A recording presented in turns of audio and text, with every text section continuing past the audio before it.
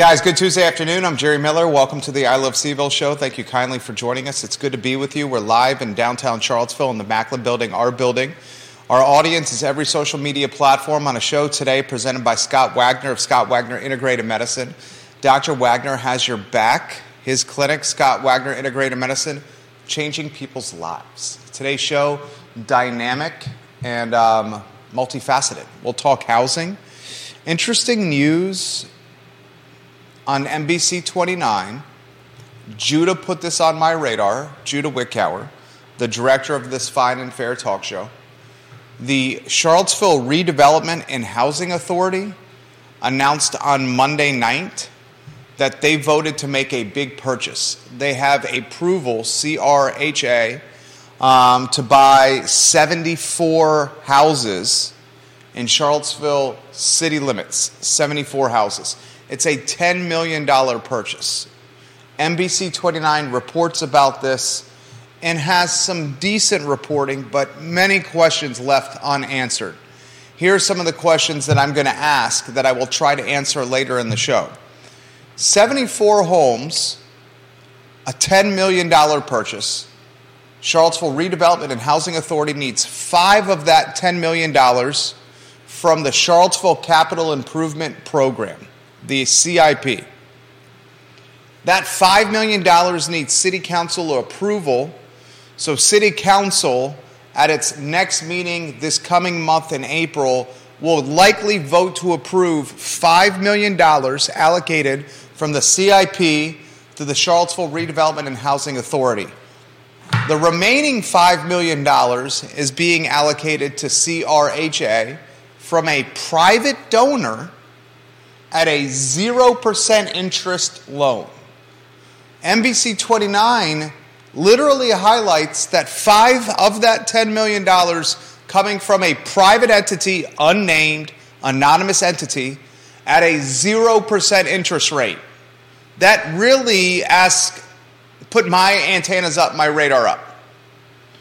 How many private entities offer $5 million to local government entities at a 0% interest? That gave me pause. I'm wondering what's going on there. I didn't see an answer on that question from NBC 29. I'll try to get to a solution for you, the viewer and listener. I have another question. Here's another question. The Charlottesville Redevelopment and Housing Authority is buying the 74 affordable units, 74 detached properties around the city. This is quite a portfolio of properties. The property portfolio has a brand. It has a moniker. That brand, that moniker, is Dogwood Properties. What I have not seen by legacy media and traditional media is some insight into what Dogwood Properties is all about. You would think that when a government entity, the Charlottesville Redevelopment and Housing Authority, approves on Monday night that they're going to try to buy 74 homes in city limits and get $10 million, 5 from taxpayers in a capital improvement program, a CIP, another $5 million from a private donor. Who's that private donor? At a 0% interest rate. You would think legacy media would ask questions about Dogwood Properties and the 74 properties, the 74 houses. Well, guess what? I did a little digging. Guess who owns Dogwood Properties? Keith Woodard. Woodard Properties. So, this got me thinking again. So you got a government entity, the Charlottesville Redevelopment and Housing Authority, who on Monday night, with not many people watching, not many people at all, on Monday evening, the Charlottesville Redevelopment and Housing Authority voted to buy 74 homes from Dogwood Properties, a subsidiary of Keith Woodard.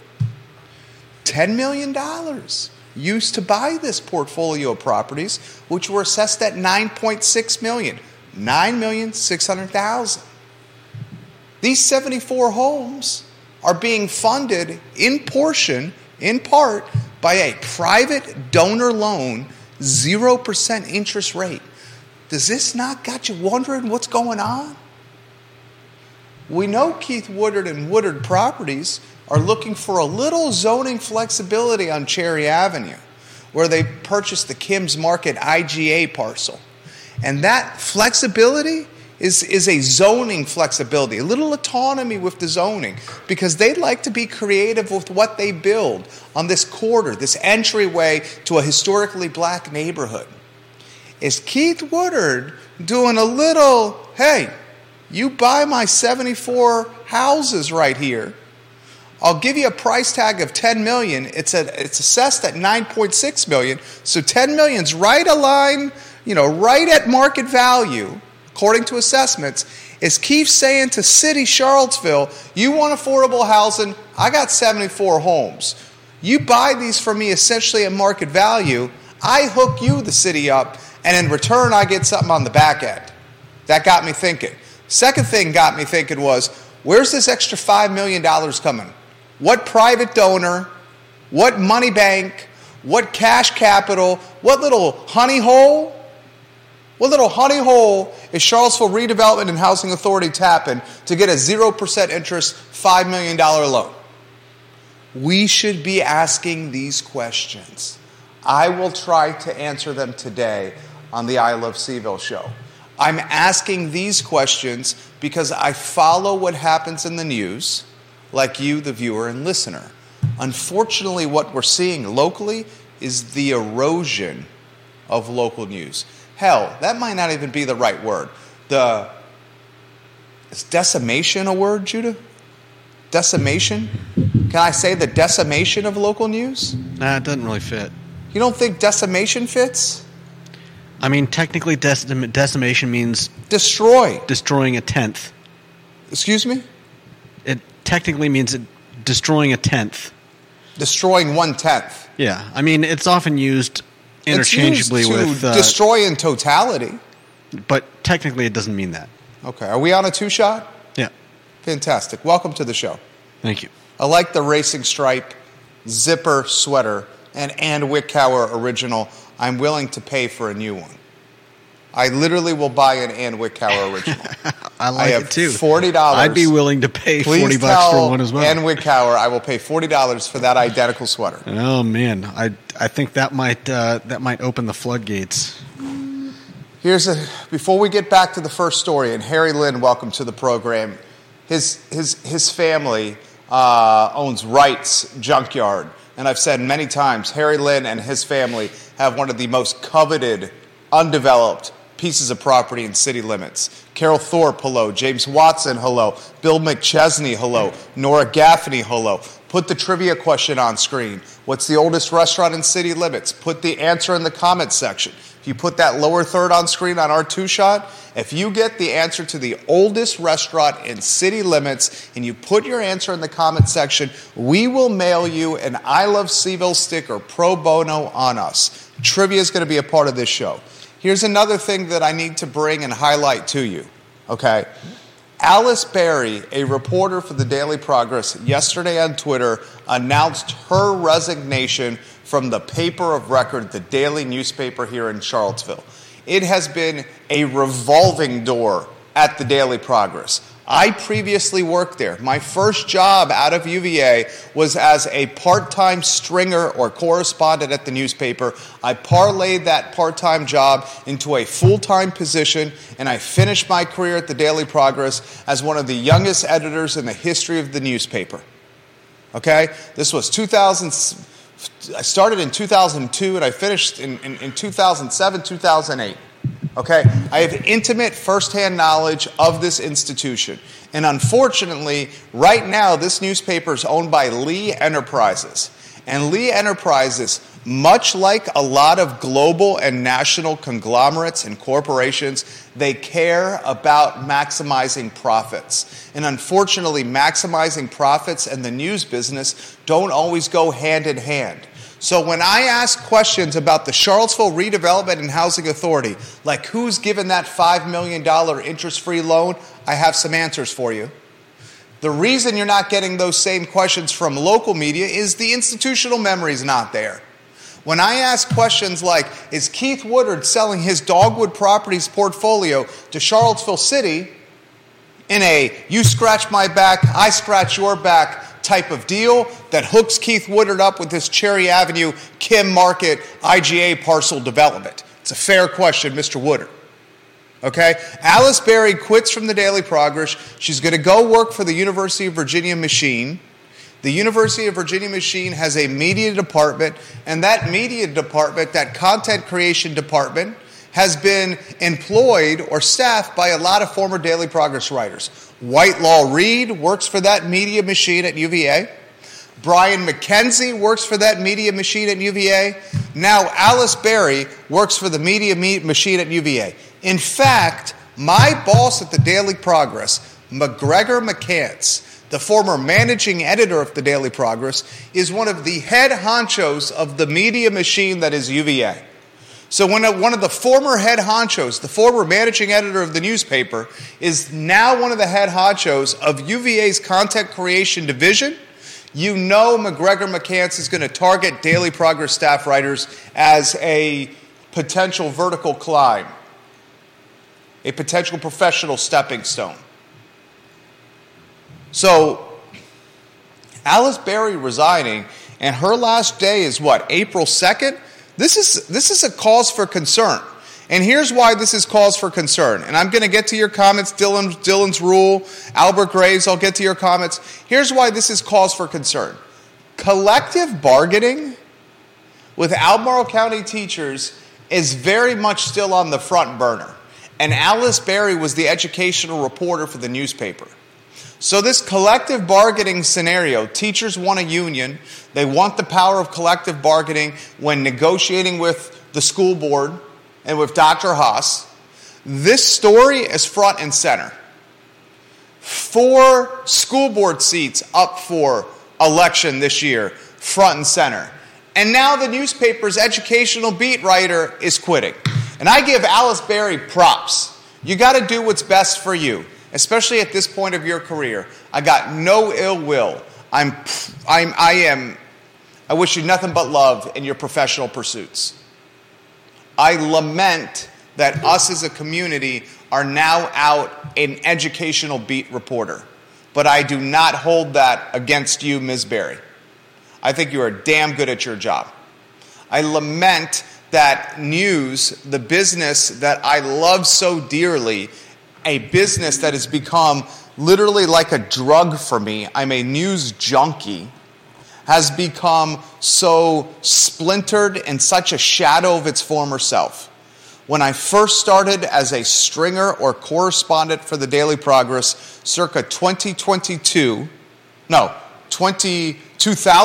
21 years ago, we had a UVA reporter 21 years ago, we had a schools reporter, we had a cops reporter, we had a courts reporter, we had a political commentary writer, Bob Gibson, literally wrote political commentary opinion columns in the newspaper. Brian McKenzie was a columnist who was penning Perspective 3 times a week. You had multiple city editors. You had multiple editors in the sports department. Mary Alice Blackwell was the lifestyles editor. Jane Dunlop Norris was doing magical things covering the music and the arts and the culinary beat. Anita Shelburne was penning fantastic op-eds. Now look at the paper. Look at the paper. Where do you get your news? Who is spending $50 a month for a digital subscription to this newspaper? Are you? No. Are you? Of course not. Two-shot Judah Wickhauer. This very much applies to you. What is the future of news? Where do you get your news from? How do you handle the loss of another reporter resigning to go to UVA? I mean, I think it's been a while since most of us got our news from a newspaper. Daily Progress had a nice little 6 or 7 month run of late. Hall Spencer, Cindy Schuler, Alice Berry, Reynolds. They were producing some quality content. The reality is if you pay these folks peanuts, and these folks are making like $15 an hour They're not going to stay. Yeah. In a community that prides itself on innovation, a community that prides itself on being the home of the University of Virginia, a community that prides itself on being knowledgeable, well-read, intelligent, sophisticated, world-class, and cosmopolitan, cannot sustain or does not have an entity that could sustain a paper of record in any kind of quality fashion. I think we're running into that problem in a lot of 100%. In a lot of sectors. 100%. So I ask you this question: what's the future? What is the future for this community getting their news? I honestly don't know. I mean, there's going to have to be a change somewhere in the way our country runs at some point. Otherwise, I think we're going to see this in a lot of places. There's just, I mean, it's the same everywhere. How do you continue to pay people? I saw a push a handful of years ago. The push was $15 an hour. I went $15 an hour at the University of Virginia. $15 an hour. A living wage, $15 an hour. Remember the push? Counselor Michael Payne. Remember it. It's still alive today. Michael Payne in 2019 ran on a platform that said a living wage $15 an hour. That was very much part of Michael Payne's campaign in 2019. Now with inflation, the cost of goods, and the fact that all the world's way more expensive post-COVID, that $15 living wage campaign is now more realistically a $20 an hour living wage campaign. Yeah. And now groups are organizing, one group in particular, to lobby and to politic the University of Virginia for a $20 an hour living wage. Yeah. Okay? This is the collateral damage of COVID. I'm here to tell you. It's not the collateral damage of COVID. We can go down that road. I'm here to tell everyone that's watching and listening to this show. The small business in this community, a large chunk of them, if the living wage becomes $20 an hour, is unable to pay that. Yeah. A large chunk of small businesses in this town, if the University of Virginia, if this push to lobby the number one public university in the Commonwealth, a push to lobby this university to go from $15 to $20 an hour living wage, if that gains traction and becomes the norm, you will see a boatload of small business just close their doors because there's not a chance in HE double hockey sticks their model can sustain team members making $20 an hour on the reg consistently as a starting point salary.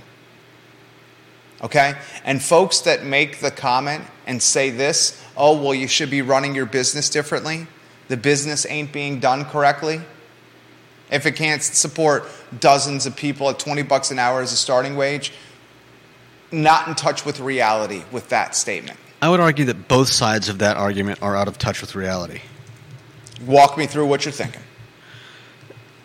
The problem isn't just a COVID problem. It's persisted for years, and it's gotten worse and worse. And I think we all know that the root of the problem is inflation. I mean, inflationary forces have made everything unaffordable, from eggs to housing to running a business and paying people to work for you. And the problem is not that the problem is not like one side would like to believe that small businesses are run by cheapskates. In some cases that may be true, but I don't think that's a fair blanket statement. And at the same time, I think it is fair for people to ask for a living wage. When CEOs are making like... I'm talking about Charlottesville locally owned business. I'm not talking about CEOs and $30 million paydays. The average business owner in Charlottesville... This is still a problem everywhere, and it's going to continue to be a problem in Charlottesville. And saying we don't want to talk about CEOs is not going to change the fact that inflation is making it unaffordable for small businesses to hire people. I will bet majority of people, I will bet anyone watching this program that if you take 100 small business owners in Charlottesville, Virginia, or around Charlottesville, Virginia, those 100 business owners are working on a lower hourly wage than their team members. Because they're working longer hours than their team members. So it does matter. It does matter. So you're saying that the people that they hire should work for less? No. Because the owners are working for less? I'm saying the folks that they hire are a whisker's hair from not having a job. You want to know what's going to really cause people to lament being underemployed or underpaid? When their job goes away. Because I'm literally talking with the business owners let me finish. I'm literally talking with the business owners as VMV Brands. We are confessional for business owners. We're an advertising agency. What an advertising agency basically is confessional for business owners. They come to me and tell me the good, the bad, and the ugly of what they're doing. And the common denominator with everyone I talk to, and I bet you there's no one that talks with more business owners in this town than me, okay? The common denominator is everyone saying they can't afford the labor. Right. They'll just shut it down. That's never going to change, though. It is going to change. No. You know how it changes? No. Robots. Automation. Do what Moe's has done on Ivy Road. Take away completely the front of the house staff. Eliminate labor. That's how it changes. Eliminate the human portion on the profit and loss. Well, I'm sorry to see that both sides are so myopic. Deep Throat says this, Judah, labor-intensive businesses may not make sense here. Some businesses don't have economic logic when relative costs of factors of production change. You could be wealthy, but you don't have chambermaids anymore. Okay, I'm not sure what he's getting at. This is basically what he's getting at.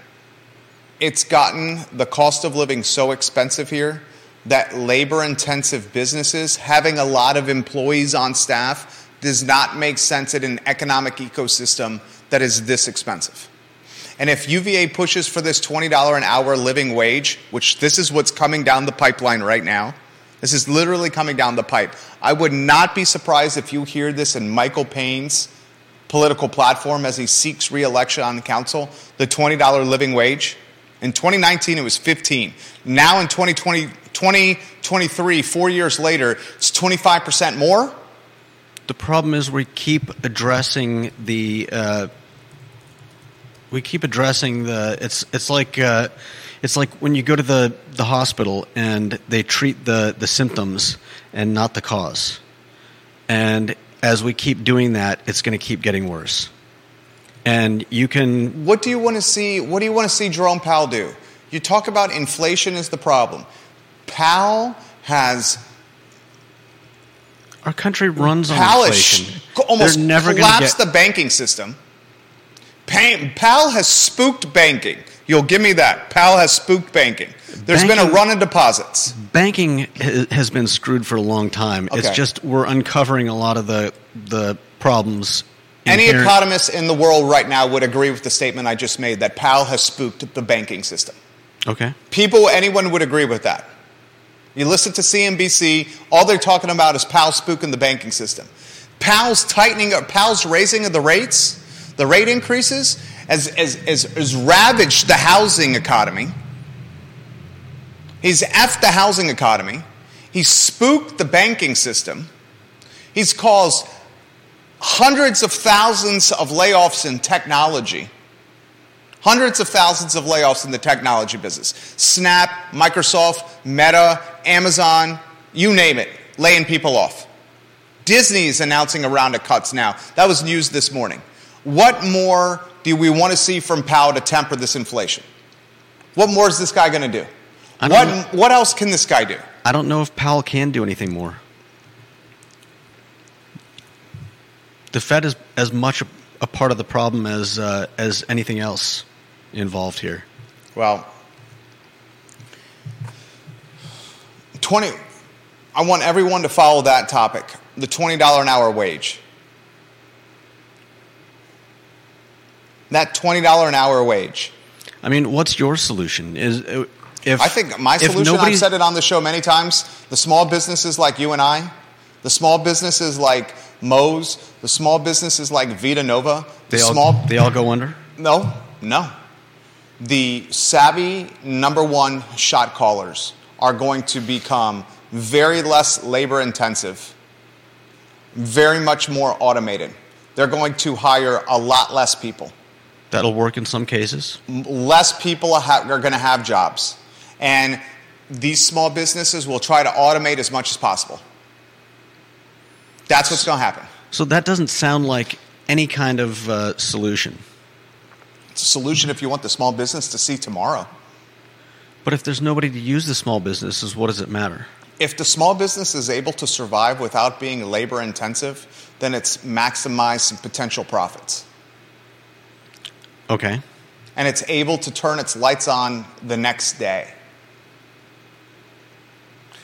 And the point you're making is the right one. The unfortunate thing of all this is the people that are going to lose is the ones that were filling that $15 to $25 an hour job. Because that $15 to $25 an hour job in Central Virginia is going to go away at a much greater clip than in what happened in 2019. 2019, you'll have 4 years ago, mark this down, 4 years ago, you will have a hell of a lot more $15 to $25 an hour jobs. You had a hell of a lot more $15 to $25 an hour jobs than you do right now. And if this living wage thing gains traction, these types of jobs are the ones that are going to get clawed away. The business owner will figure out a way to do more with less, as an entrepreneur has always done. And that sounds depressing as all get out, doesn't it? I mean, it's worse than depressing. I mean, I'm not even sure where to go from there. Where you go from here is what I've been saying all along. Central Virginia is synonymous with Greenwich, Silicon Valley. I was just going to say, and suburbs of Manhattan. I was just going to say you might as well nix that $10 million deal that the CHRA is working on. Why? Because there aren't going to be any people that can afford low-income housing.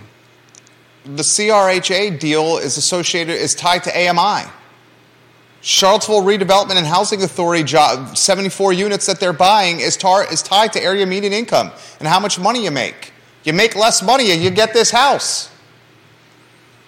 You want to figure out a way to get some houses in Charlottesville? 74, head to Charlottesville Redevelopment and Housing Authority. Make less money. You don't see the problems here? Of course I see the problem here. I've been the one that's been saying this for 3 years, louder than anyone ever has on a platform that's farther reaching than anyone else. I've been saying for 3 years we're heading to Silicon Valley East, that we're Greenwich, Connecticut. I've been saying for 3 years this was happening. Deep Throat calls it Austin, Texas. 3 years. The likelihood of having an abundance of coffee shops or food and beverage, F&B companies, small businesses in those spaces of work, that likelihood of having an abundance of them is becoming fewer and far between. The cost of living is going to impact all this. Yeah. $20 an hour. I want everyone to have a living wage, but understand the collateral damage of what that means. What's the oldest restaurant in the city of Charlottesville? Put your comments in the comment section. Albert Graves says C&O Restaurant. We got Bill McChesney saying Jack and Jill's Restaurant.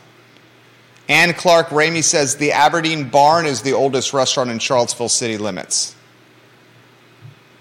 It was not owner financing for the $5 million, Andre Xavier, but I can give you some insight into who it was in a matter of moments. What is the oldest restaurant in CVille city limits? Put your comments in the comment section. I will relay it live on air. This from Commander AG on Twitter. Eventually, the short labor force will trickle down and affect every job market and just not the service industry.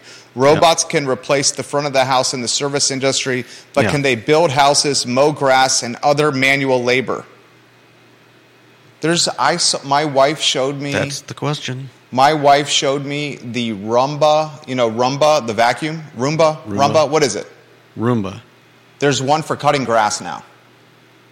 Okay. You don't even need a guy to cut your grass right now. I mean, that's great for It costs a handful of $100. You put it in your yard, it cuts your grass without a person doing it.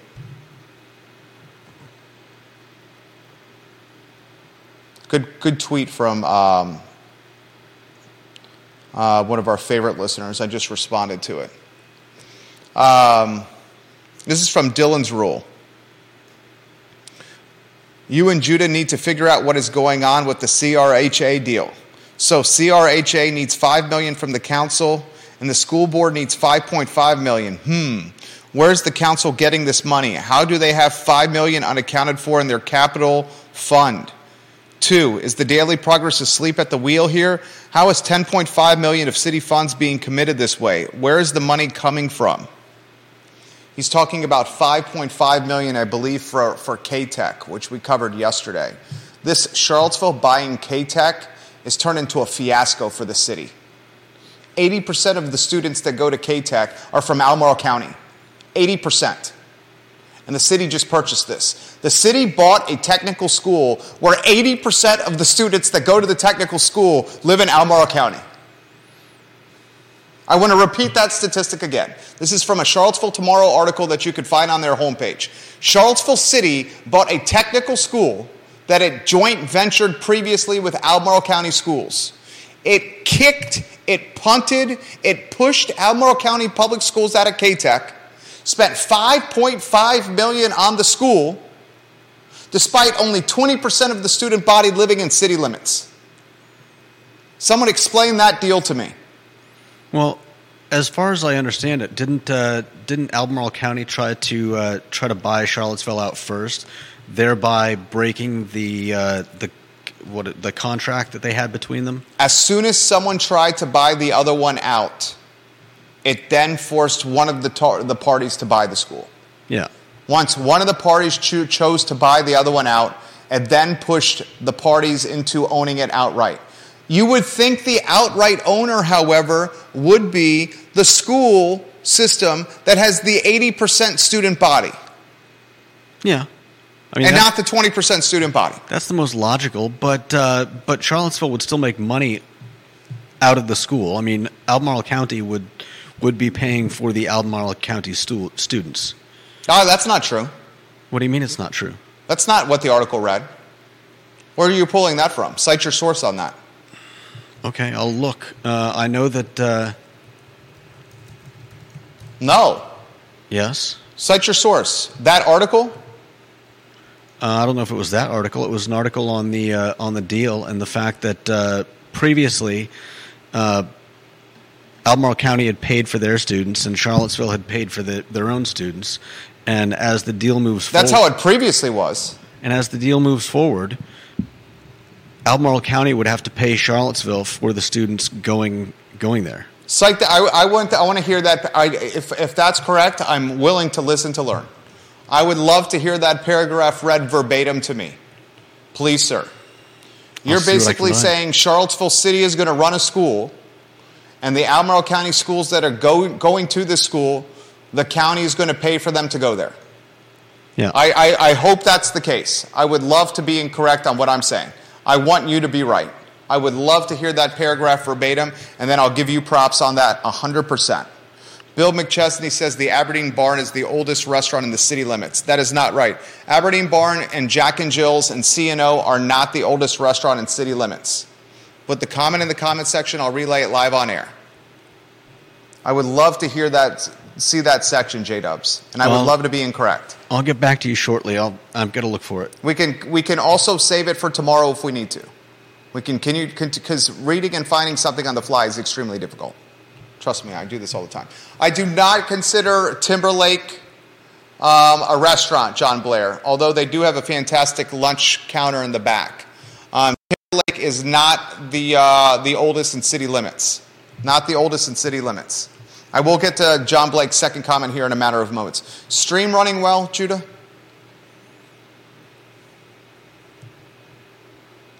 I'm hearing a little bit of jag in the sound, but it sounds mostly good. Viewers and listeners, stream running well here? You having any feedback issues? Let me know. Put it in the feed. I would love to hear from you guys. Dylan's Rule says, you and Judah are some of the last truth tellers in Charlottesville. Dylan's Rule on Twitter. I'm going to respond. I'll say, thank you. Thank you kindly. Do you want to say anything to him in the tweet? I'm responding to him now. You want to give him he said you were one of the last truth tellers in Charlottesville. Do you want to mention something to him? I'm sending him a tweet now thanking him. Thank you. Judah says thank you too. Period. I just responded to him. All right, let's get back to the lead of the story. Scott says the stream's not running great on YouTube. Your number one goal is the stream, not looking up this piece of content. Okay. It's just making sure the stream is on. That's the number one goal of the director, number one priority of the director, not proving the host wrong. I'm not trying to prove you wrong, but there's not really a whole lot I can do if we're experiencing... MJ says the white spot, that's a good guess, but not, but no cigar, MJ. Thank you kindly for watching Queen of Marketing, MJ Arquette. All right, I want to get back to the lead of the show. And then we're going to do the tweet of the day here. Great guess, but no cigar. All right, here's the lead of the show. If you want to go on a one-shot with me as you confirm the stream and find that tidbit if you could. Thank you, Carol and Bill and Philip, for the feedback. Number one goal is confirming the stream, please.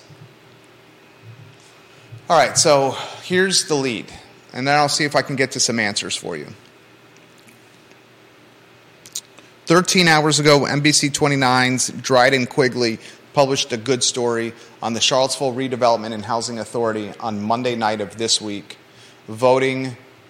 basically getting approval from CRHA to buy 74 affordable housing units from Dogwood Properties.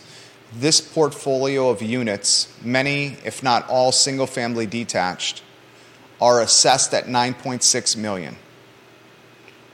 CRHA has a verbal deal in place at $10 million, so $400,000 above assessment. You would say that verbal deal is at market value, at least at assessed value. Questions that need answering that traditional media has yet to answer are the following.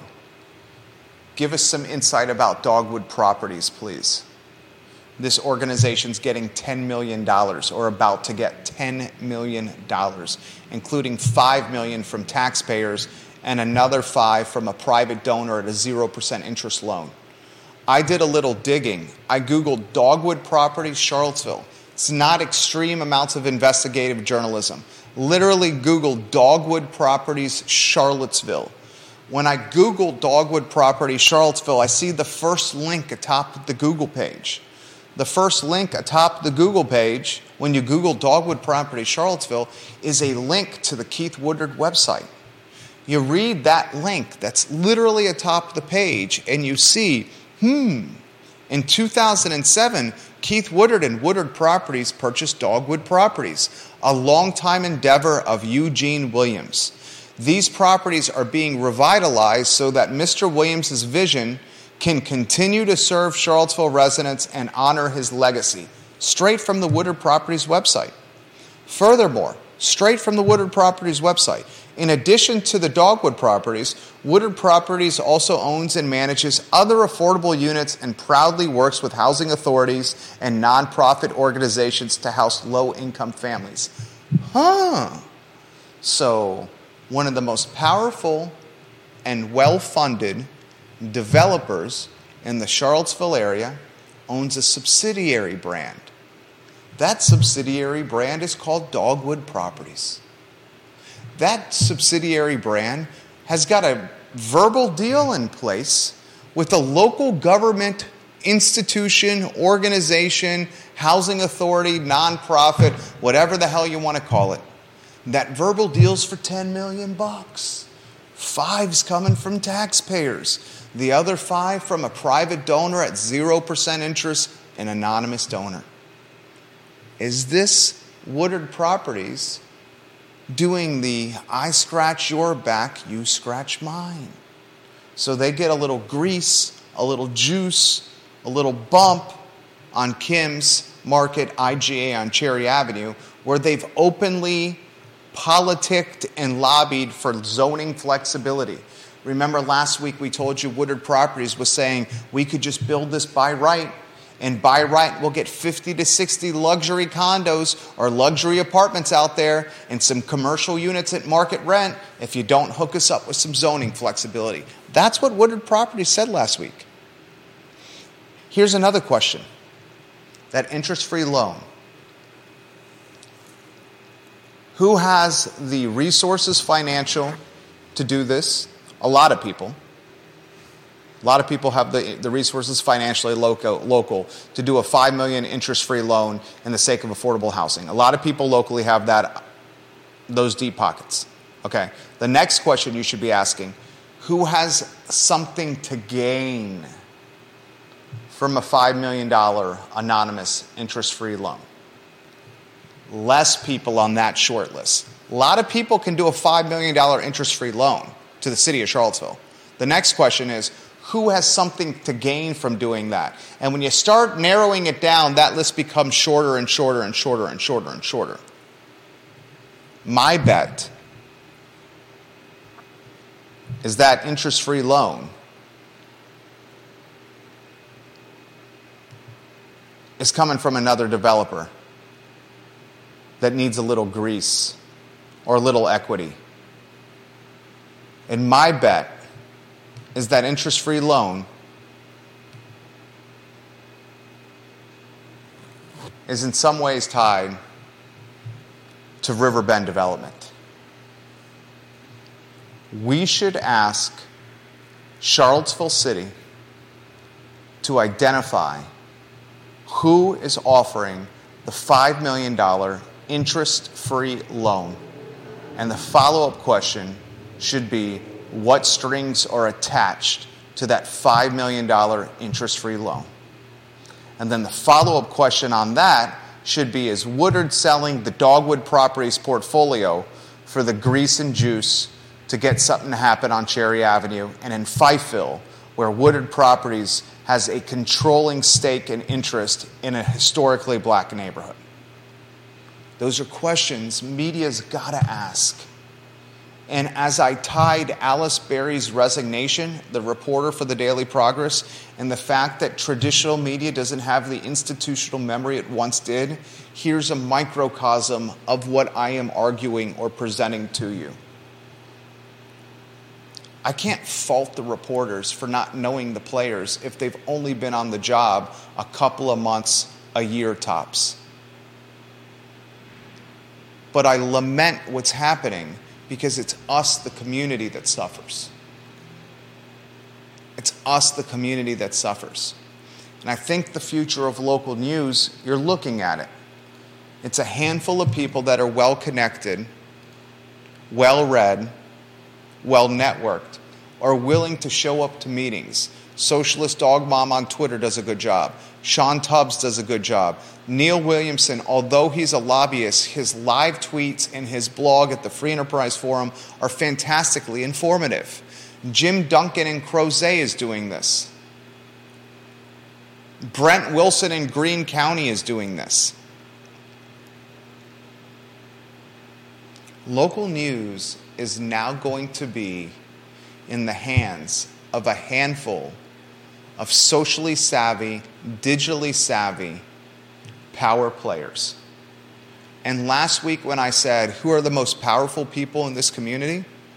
I talked about money and political power. I talked about Jim Ryan's influence because he's got this vast army of employees, and he's got a foundation and an endowment to boot. Well, maybe we should add to that short list of power players in this community.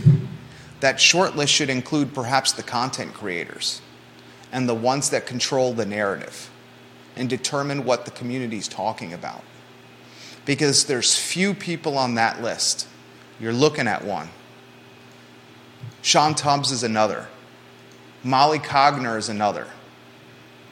And when you can control the narrative, the spoken word, the conversation, and what folks are chattering about at the water cooler, that's power.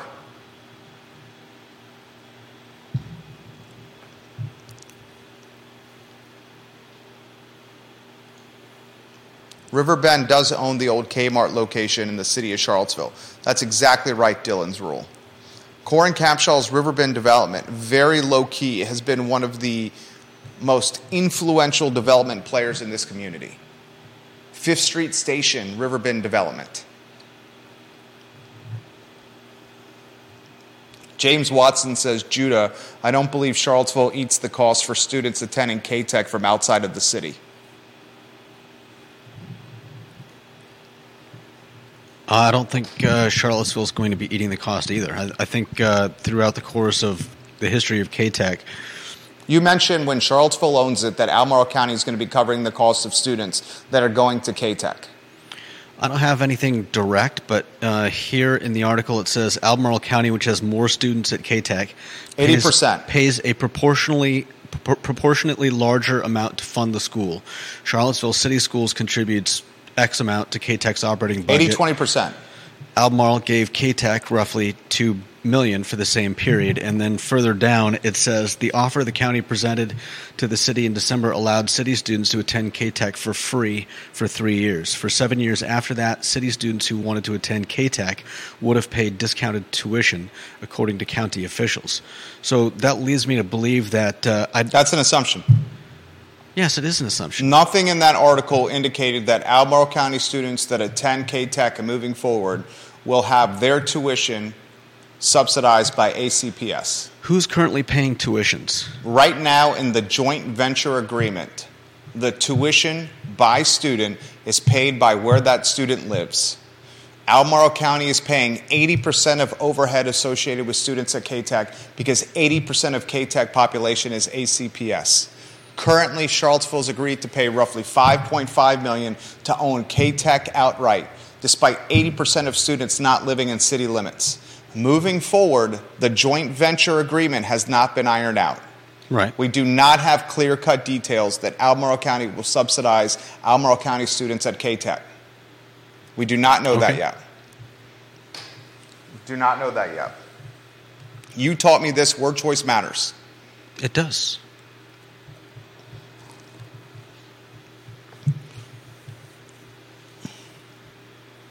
This is John Blair's comment. This is a good one. Ready for this one? To your point about consolidation of small businesses and the takeover of large businesses, this weekend's Wall Street Journal said that in 1990, the 5 largest banks in the country controlled 16% of the nation's deposits. In 2023, the 5 largest banks in the country controlled 45% of the nation's deposits. Anyone who says, well, just let the small businesses go out of business is basically asking for our entire nation to become the banking sector. Amen. Well said. Yeah. What do you want to say to him? You agree or disagree? Yeah, I agree. I think too many people are just looking at one aspect of it. Some people are saying, oh, well, small businesses can't pay a living wage. And other people are saying, well, we need a living wage. You can't just ask us to work for whatever you can afford. We've got to be able to live. But nobody's looking at the bigger picture, and it's not just about small businesses, and it's not just about workers. It's about the reason that we're in this mess we're in today. And there's a deeper 100% agree with what you just said. There's a deeper story than just one side or the other side. I see a lot of people angry about businesses. I see a lot of businesses saying, "Oh, people are selfish. They don't want to work hard. They just want to make a lot of money." And I feel like the employers and the employees are being pitted against each other, so they don't see the actual problem. 100%. 100% agree with everything you just said. I do not disagree with you. I think you're 100% right.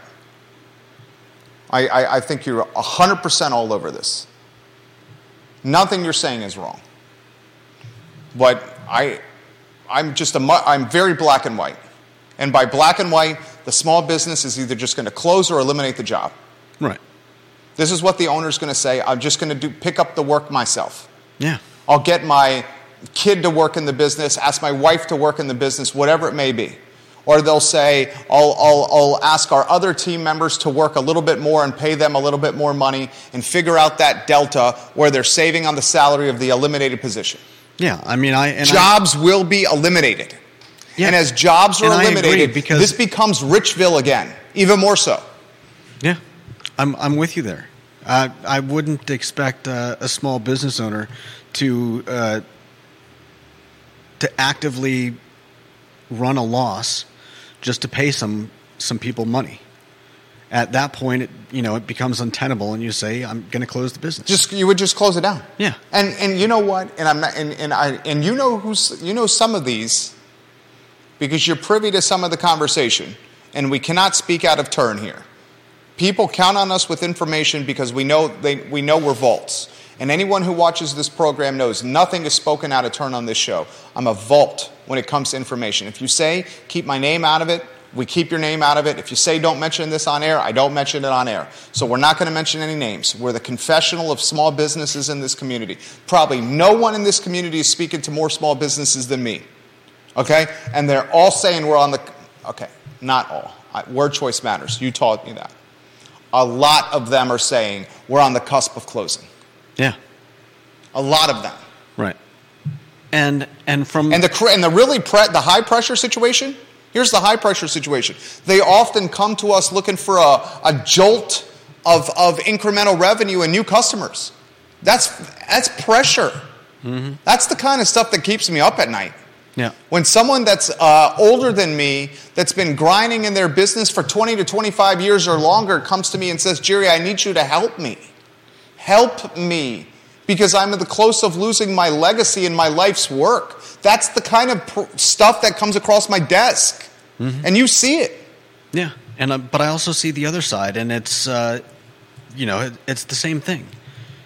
Why would you ask people to keep working for when you hear about people working 2 jobs or working I'll say it. I've said it. I caught a lot of SHIT for this. It's a 65-hour work week town. I caught a lot of SHIT for it. I'll say it again. It's a 65-hour work week town. I'm glad. Okay?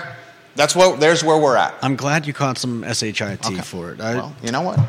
That's what it is. It's a 65-hour work week town. It's like the French government telling people we're going to give you 2 more years of work. You can't what's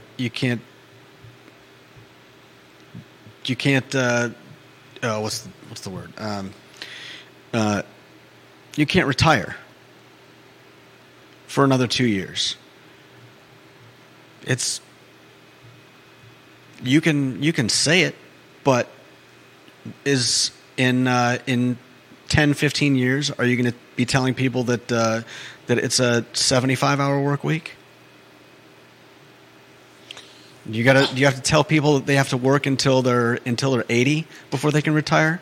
Working, I hate to say, you want to hear something crappy? Another thing that you folks may not want to hear? The retire at 65.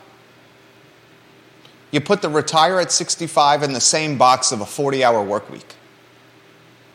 If you're living longer, and thanks to the benefits of medicine and technology and innovation, men and women are living longer. So if you're living longer, how can you have the same retirement age of the shorter lifespan Americans from years ago? Although I believe that the average lifespan went down. Cite your source. In America. You're saying the average American in 2023 is living a shorter life than the average American from 20 years ago? I mean, it's not surprising that the average... I bet you a 20 spot that's not true. It's not surprising that the average lifespan went down, considering all the stuff that happened through the course of the pandemic. You want to bet $20 that... Not really. I'll bet you $20 right now that the average American has a longer lifespan today in 2023 than the average American had in 2003. You want to take that bet? Let's take that bet. How about a prop bet to finish the show? That's okay. Viewers, you just said that. I'm not trying to throw shade or give you heat. I'm very respectful. It's been a great conversation. It's been respectful and fun and pleasant. Vanessa Parkhill says we're on fire. No one listening to this program would say, Judah, everyone listening to this program would say, Judah, don't take that bet. I'll take that $20 in your pocket if you want to, though. 65-hour work week.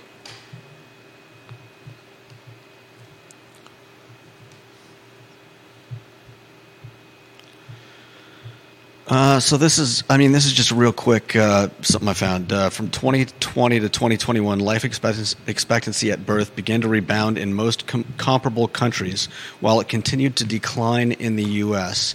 The CDC estimates life expectancy at birth in the U.S. decreased to 76 years in 2021, down 2.7 years from what it was in 2019, and down 0.9 years from 2020. Deep throat. Life expectancy dropped pre-COVID to now, but it is higher than 20 years ago. Yeah, it's definitely... That was the bet. My bet was 20 years ago versus now. Well, that's why I didn't take the bet. That was the bet. Okay.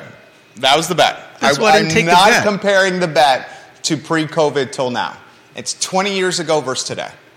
Yeah. I know pre-COVID versus now it's less. 20 years versus today was the bet.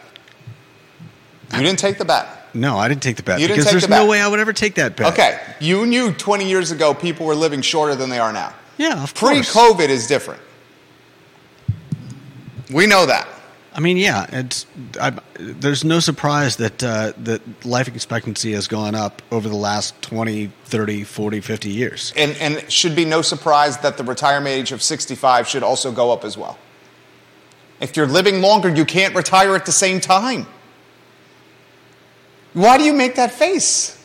People are counting on you for honesty here. You honestly think if you live longer, you can still retire at the same time? That's a tough question. And what do you mean it's a tough question? You're living longer. You need more money to live. You're talking about averages. You're saying the average person lives longer, and so everyone should work longer. But the way some people look at it is you're asking me to spend more of the good years of my life working for you. Mm-hmm. You don't have to work for me. You can work for somebody else. Yeah. But the point is... You have freedom to work anywhere you want. The point is... that some people would like to have some time enjoying their lives. Totally get that. Devil's advocate. This is why we have financial classes. Some folks are willing to work 65 hours a week at $20 an hour. And some folks are willing to work 40 hours a week at $20 an hour. And some folks are willing to work until 70 at 65 hours a week for $20 an hour. And some folks are willing to work until 65 for 40 hours a week at $20 an hour. That's why we have an upper class, a middle class, and a lower class. Right. So, I don't want to get any... First of all, that doesn't explain why France is trying to legislate when you're allowed to retire. And once again, I think we're falling into the pit of us fighting rather than asking better questions about why we're at this point. Bill McChesney, I had to wait until 67 to retire because Social Security changed the rules. Grayson watching the program. There's no doubt in my mind I'm going to be working into my 70s now. Albert Graves. I don't think he's saying that because he wants to, though. Obviously. It's work. It's not fun. It's why it's called work. I don't understand this concept of going to work and having fun. It's work. That says a lot about you. What does it say? You think you're supposed to go to work and have fun? I know people that enjoy their jobs, Jerry. I love my job. Yeah, because you're the owner. I made the business. Yeah. I literally tailored the job based around exactly what I wanted to do every day. You could do that if you wanted to.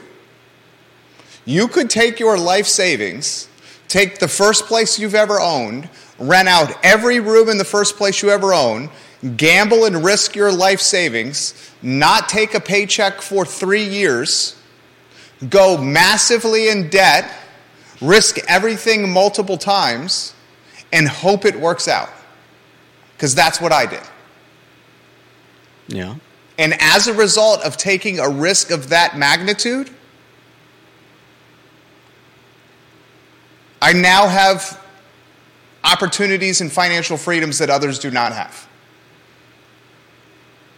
Okay. Anyone can do this.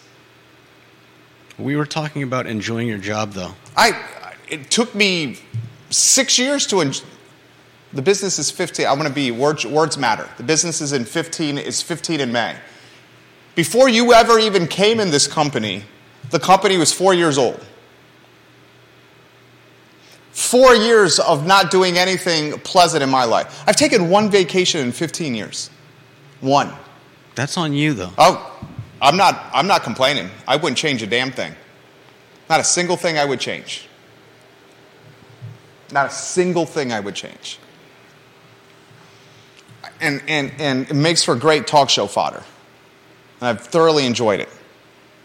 But I would be hesitant to say to anyone listening to this program, if you're in the $15 an hour living wage is how we got on this topic. And we talked about how that living wage is people are making a push to have it 20 because of inflation. If you're clipping 20 an hour, 25 an hour in that vicinity, and that's a lot of people in this community, 20 to 25 an hour. 20 to 25 an hour, to put that in perspective, is $40,000 to $50,000, 40 to 50 and change. It's becoming a 65-hour work week. Albert Graves, we all have to work to make money to pay bills regardless if we like our jobs or not, because if we don't pay our bills, we don't have a home, car, groceries, and things we need to live. Two things in life that are undefeated, the tax man and the bill collector. Vanessa Parkhill, the 65-hour work week equals someone has to cover the tab for those who have been replaced by robots and don't pivot to a new gig. Remember, the government who pays for stuff people say they get for free does not generate revenue added value by building or doing things like private business. That stuff comes from government. That stuff from the government is funded by we, the people who pay taxes, which includes corporate taxes passed on to consumers in the way of higher prices. That's another thing. And I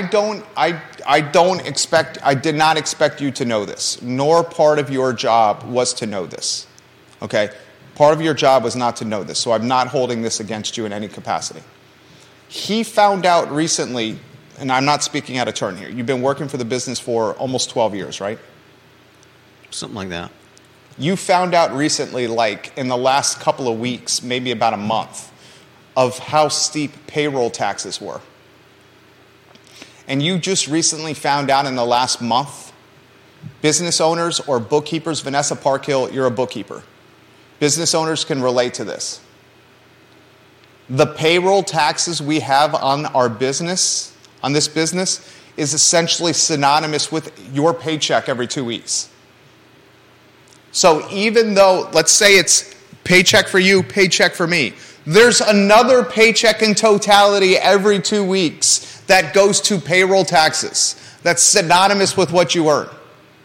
So this business is doing you and me and this other slush of money that's created every 2 weeks to go to the state and federal government.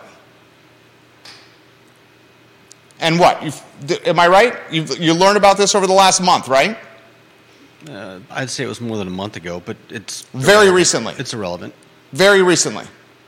Fairly, yeah. This is what team members don't realize with small businesses. This is what team members at small businesses everywhere don't realize. The magnitude of payroll taxes and the significance of them.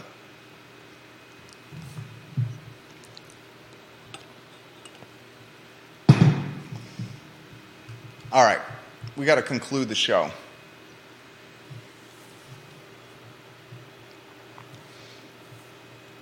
I hope you guys enjoyed it. I thought Judah Wickhauer was absolutely on point.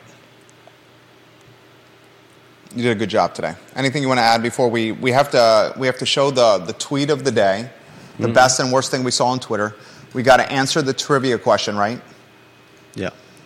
I want to recap the talking points of today. Anything you want to add before we get to those points, because your voice is credible and needs to be heard. Anything you want to get out there?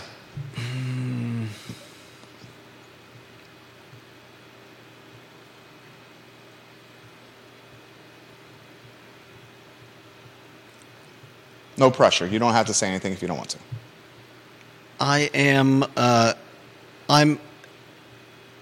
not unsympathetic to those things that you've talked about, but ultimately, I think we need to stop interacting. Not just you and me, but overall, we need to stop interacting as adversaries and find a way to make this work for everyone. And I think that requires looking at a lot more than just our own individual plots of land, and find out how we can fix the problems that we're looking at. It's just going to 100% agree with everything what you're saying. Because it's just going to get more expensive, and it's just going to get harder for employers to employ people, and for the now unemployed to continue living.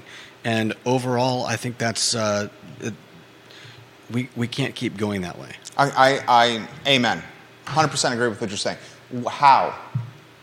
That is a great commentary for roasting marshmallows and strumming a guitar by a campfire. How? Tangible, palpable. What do we do? What are the solutions?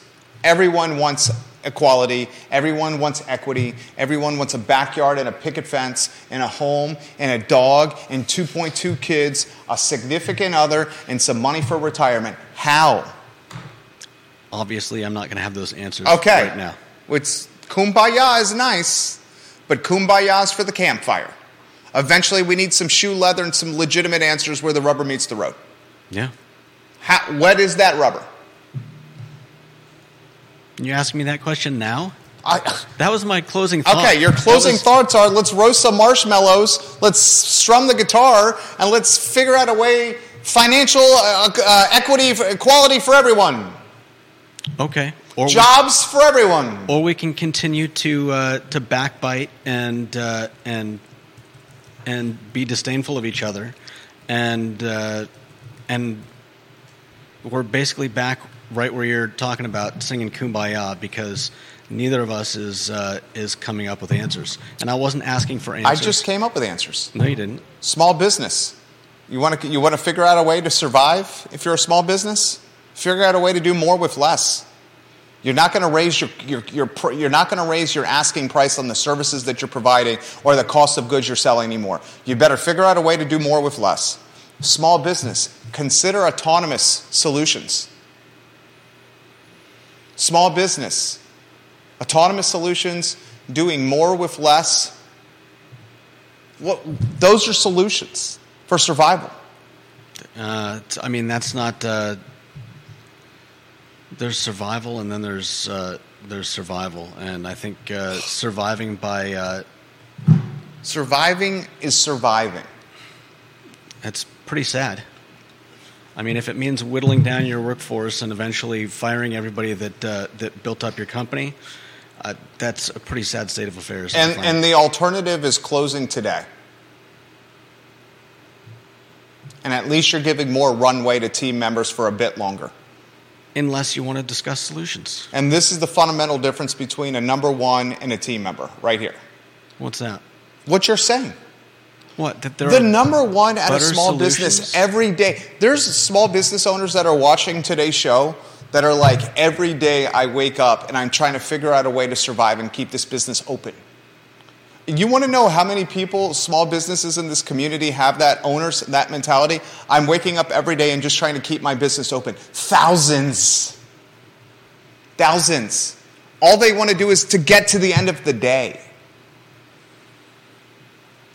Okay, You're making statements, but I don't feel like you're adding anything to the discussion. If you want, I just gave you two solutions. If you want your small business to survive, autonomy. They're already doing do that. more with less. I don't see anyone doing small businesses doing digital innovation. What small businesses in here are utilizing autonomy and innovation and robots and AI to run their business? I mean, I just you told us that thing didn't do anything really. That they had a heavy front of the house staff yesterday. That they were overstaffed on the front of the house, and that cat at the Korean barbecue joint wasn't really doing a whole lot. In fact, you put a meme on screen of the cat sleeping during peak lunch service. I saw it moving around, but I wasn't watching it, and I had my back to it most of the time, so I don't know how much it was moving around. As I was leaving, I took a picture of it in its little sleep mode, so I honestly don't know. I don't think it's a big part of their service, but I'm sure as they move forward with the business. I mean, it was the soft opening the other day. I'm sure they'll utilize it more. All right. Oh, 1:45. We got a phone call. The oldest restaurant in the city of Charlottesville is the Virginian. The Virginian restaurant. Dave Warwick, you are the winner. We will mail you a gift card and touch with you on direct message. I am literally past my 1:45 phone call. This is the I Love CVille show. Judah Wickower hit a home run. My name is Jerry Miller. We'll do the tweet of the day tomorrow. Thank you kindly for joining us. I'm literally making the call right now.